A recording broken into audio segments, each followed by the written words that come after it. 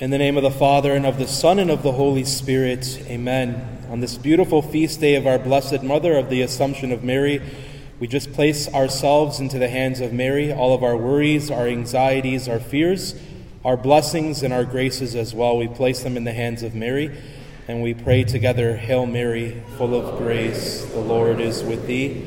Blessed art thou among women, and blessed is the fruit of thy womb, Jesus. Holy Mary, Mother of God, pray for us sinners, now and at the hour of our death. Amen. In the name of the Father, Son, and Holy Spirit. Amen. Do you love Mary? Yes. Amen. Mary's so beautiful. Today is such a wonderful day, such an amazing day that we get to gather in this church and just give thanks to Mary and just really love her and honor her and really give our hearts completely to her, because this is a beautiful feast day in the Church of our Blessed Mother. And so many of us love Mary. We all love Mary, especially us priests, right? We don't have wives. Sometimes thank God for that, But we have the Blessed Mother, and she provides for us in ways that are so beautiful and so amazing and so wonderful. As a priest, one of the things we do is we go to Chicago, and it's kind of seen as this bachelor thing right before you become a priest. But when we're there, the main thing we do is we design the cope that we're going to wear at our ordination day. So when I went to design my cope, this is the cope that I wore on my ordination day, I chose these colors specifically of blue because I wanted to remember every single time I put this cope on that I'm putting on Mary, and that she's with me in everything that I do. Mary is so beautiful. She's our mama. She's our mother. She loves us, and she works miracles in our lives without us even knowing it, right? She worked a miracle for me today because, Father Brian smiled at me before it was 12 p.m., and his joy today, this morning, was amazing, and I'm like, wow, I haven't seen you like this in a while. So it was a beautiful grace. So thank you for smiling this morning. I appreciate that. Mary is a gift to us, right? And I just think about the gospel and how when she went to visit Elizabeth, the baby in Elizabeth's womb leaped for joy because Mary had Jesus within her. And I love how in the first reading, we hear about how when the Ark of the Covenant is brought before the people, Miriam, the sister of Moses, takes a timbrel and she dances in front of the ark with joy. There is a certain joy that we're called to have, and that's an amazing joy. And in reality, us Chaldeans, we're meant to be a people of joy. Look at how we celebrate. Go to a wedding, go to a baptism, go to a communion, go to a birthday, go to any joyful occasion. And when we gather as a people, look at the joy that's there, right? Even in our dancing, even the helhole, right? In everything we do, there's just this great joy whenever we have a celebration. And it's that same joy that we have when we're celebrating some event or some milestone. It's that same joy that we're called to have at this altar right now. Now, for some of us, that joy might be hard. You might even be asking, well, Abuna, have you even been paying attention to what's happened in our community just in the last couple days? Have you paid attention to the people that have lost their lives, the young people that are dying, the families that are suffering? How can you tell us to have joy today, right now? When I think about that, I think of the joyful mysteries of the Rosary. Look at the joyful mysteries of the Rosary. There's not a lot of joy in those mysteries when you really think about it.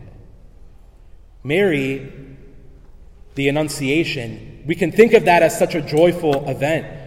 But Mary could have been stoned to death with this news that came out of her conceiving a child.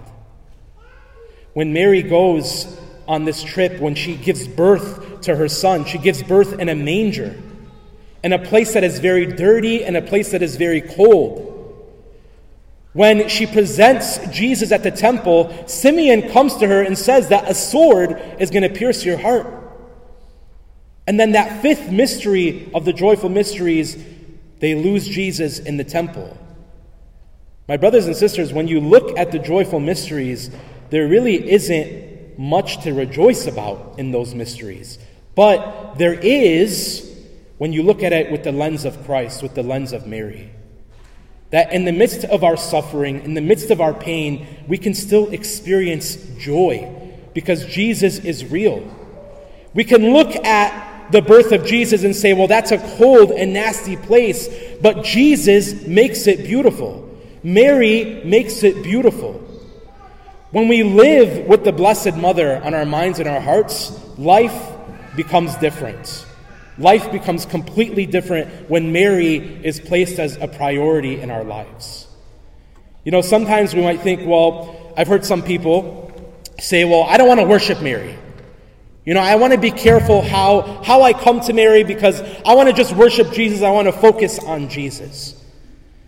There was a saint who said, you should never be afraid to love Mary too much because you will never love her as much or more than Jesus does. You know, Jesus had to come into earth through Mary. Think about that. If God really wanted, if God the Father really wanted, he could have just dropped Jesus on the earth and just allowed him to walk and allowed him to preach and allowed him to work miracles. But God, that wasn't his plan. That wasn't his design. His plan, his design was to choose Mary. And he chose the Blessed Mother for Jesus to come into this world. So if Jesus had to become one with us and one with this world through Mary, then how do we get to God? We get to God through Mary. Just as Jesus had to come down through Mary, we go up through Mary. We reach God through Mary. We become one through Mary. That's an amazing gift. That's a beautiful gift. I was blessed to visit Paris when I was in seminary. And I just found this church in Paris to Our Lady of the Miraculous Medal. Many of us wear the Miraculous Medal, right? And in this church is where Mary appeared to St. Catherine of Labouré and gave her this medal. And so I went into the gift shop and I purchased their self-guided tour. And I'm sitting in the church and I'm reading this pamphlet. And in the pamphlet it says, the right altar in this church, Mary said that anybody who goes to this altar, whatever grace you ask for from Mary, she will give it to you. And at this altar was the chair, the same exact chair that Mary sat in and appeared to St. Catherine in order to give her all these revelations and the miraculous medal. So when I read that, I ran to the altar right away. I ran to the altar. I said, I can't believe this. In this church is the altar that Mary said, whatever grace you ask for from this altar, I will give it to you. So I ran to that altar. I knelt in front of the altar. I saw the chair that Mary sat in, and I was blown away. I literally felt like she was sitting there. And I begged Mary for the specific graces that I needed. I begged her.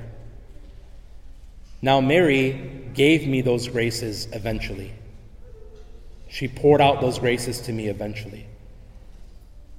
My brothers and sisters, I believe that it's not just at that altar when we ask for something from Mary, but it's every altar. Because every single altar is the throne of her Son. Every altar is the throne of Jesus, who is the King of Kings, the Lord of Lords. And so every time I come to this altar, or any altar, I need to beg Mary for the graces I need. And you know, if we have any Protestant Chaldeans in this church right now, okay, some people might say, well, why can't I just go to Jesus myself? Why can't I just go straight to Jesus? You can. You can go straight to Jesus. But who does he listen to more than his Blessed Mother? The most amazing mother he has. In the Assumption, what do we celebrate? We celebrate Mary being assumed into heaven, body and soul. And she goes next to her Son to reign with him. In the Old Testament, The king of Israel, whoever the king of Israel was at that time, the queen was not his wife. The queen was his mother. The mother of the king was named the queen. And that's why Jesus, who is the king, we look to his mother, who is the queen. Mary is our queen. Saint Therese gives an amazing image of this. She says that the poor people of the town knocked on the king's palace. And they came to that town with the fruits of their labors. They came and they brought their fruits and the vegetables that they were growing, and they wanted to offer their fruits and vegetables to the king. And so when they went to the king, they brought their fruits and vegetables in a very dirty bag that was broken and had many holes. And so they knocked on the door, and the queen answered the door. And the queen took their fruits and vegetables, and she took it out of that dirty bag, and she put it on a silver platter, and then she delivered it to the king. Saint Therese says this is what Mary does for us. Mary takes our prayers. Mary takes our requests, our intentions, and our petitions, and she perfects them. She makes them more perfect. She makes our prayers more beautiful, and when she perfects them and she makes them more beautiful, then she takes them to her son, Jesus. Wow. How amazing is that? That's why we go to Mary. That's why we come before her. So my brothers and sisters, what do you need? So many people say, I don't need anything, Father. I pray for other people because other people are more in need. No! What do you need? Mary, our mother, cares about what you need, what I need. And oftentimes, we're never thinking about what I need. What is the grace I need? What is the grace you need? We're in front of the greatest throne, in front of the greatest place right now. That Mary is here, her son is here, and whatever grace we ask for, she wants to pour it out to us.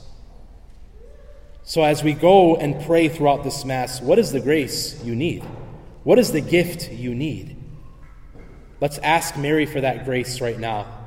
And let's believe in our hearts in the beautiful miracle, in the beautiful power of the Mass. That here at this throne, where the King of Kings sits, where our Queen sits, we will receive these graces. Let's live today in this joy that Mary loves us, that she's with us, and she's a mother who is surrounding us and protecting us. Amen.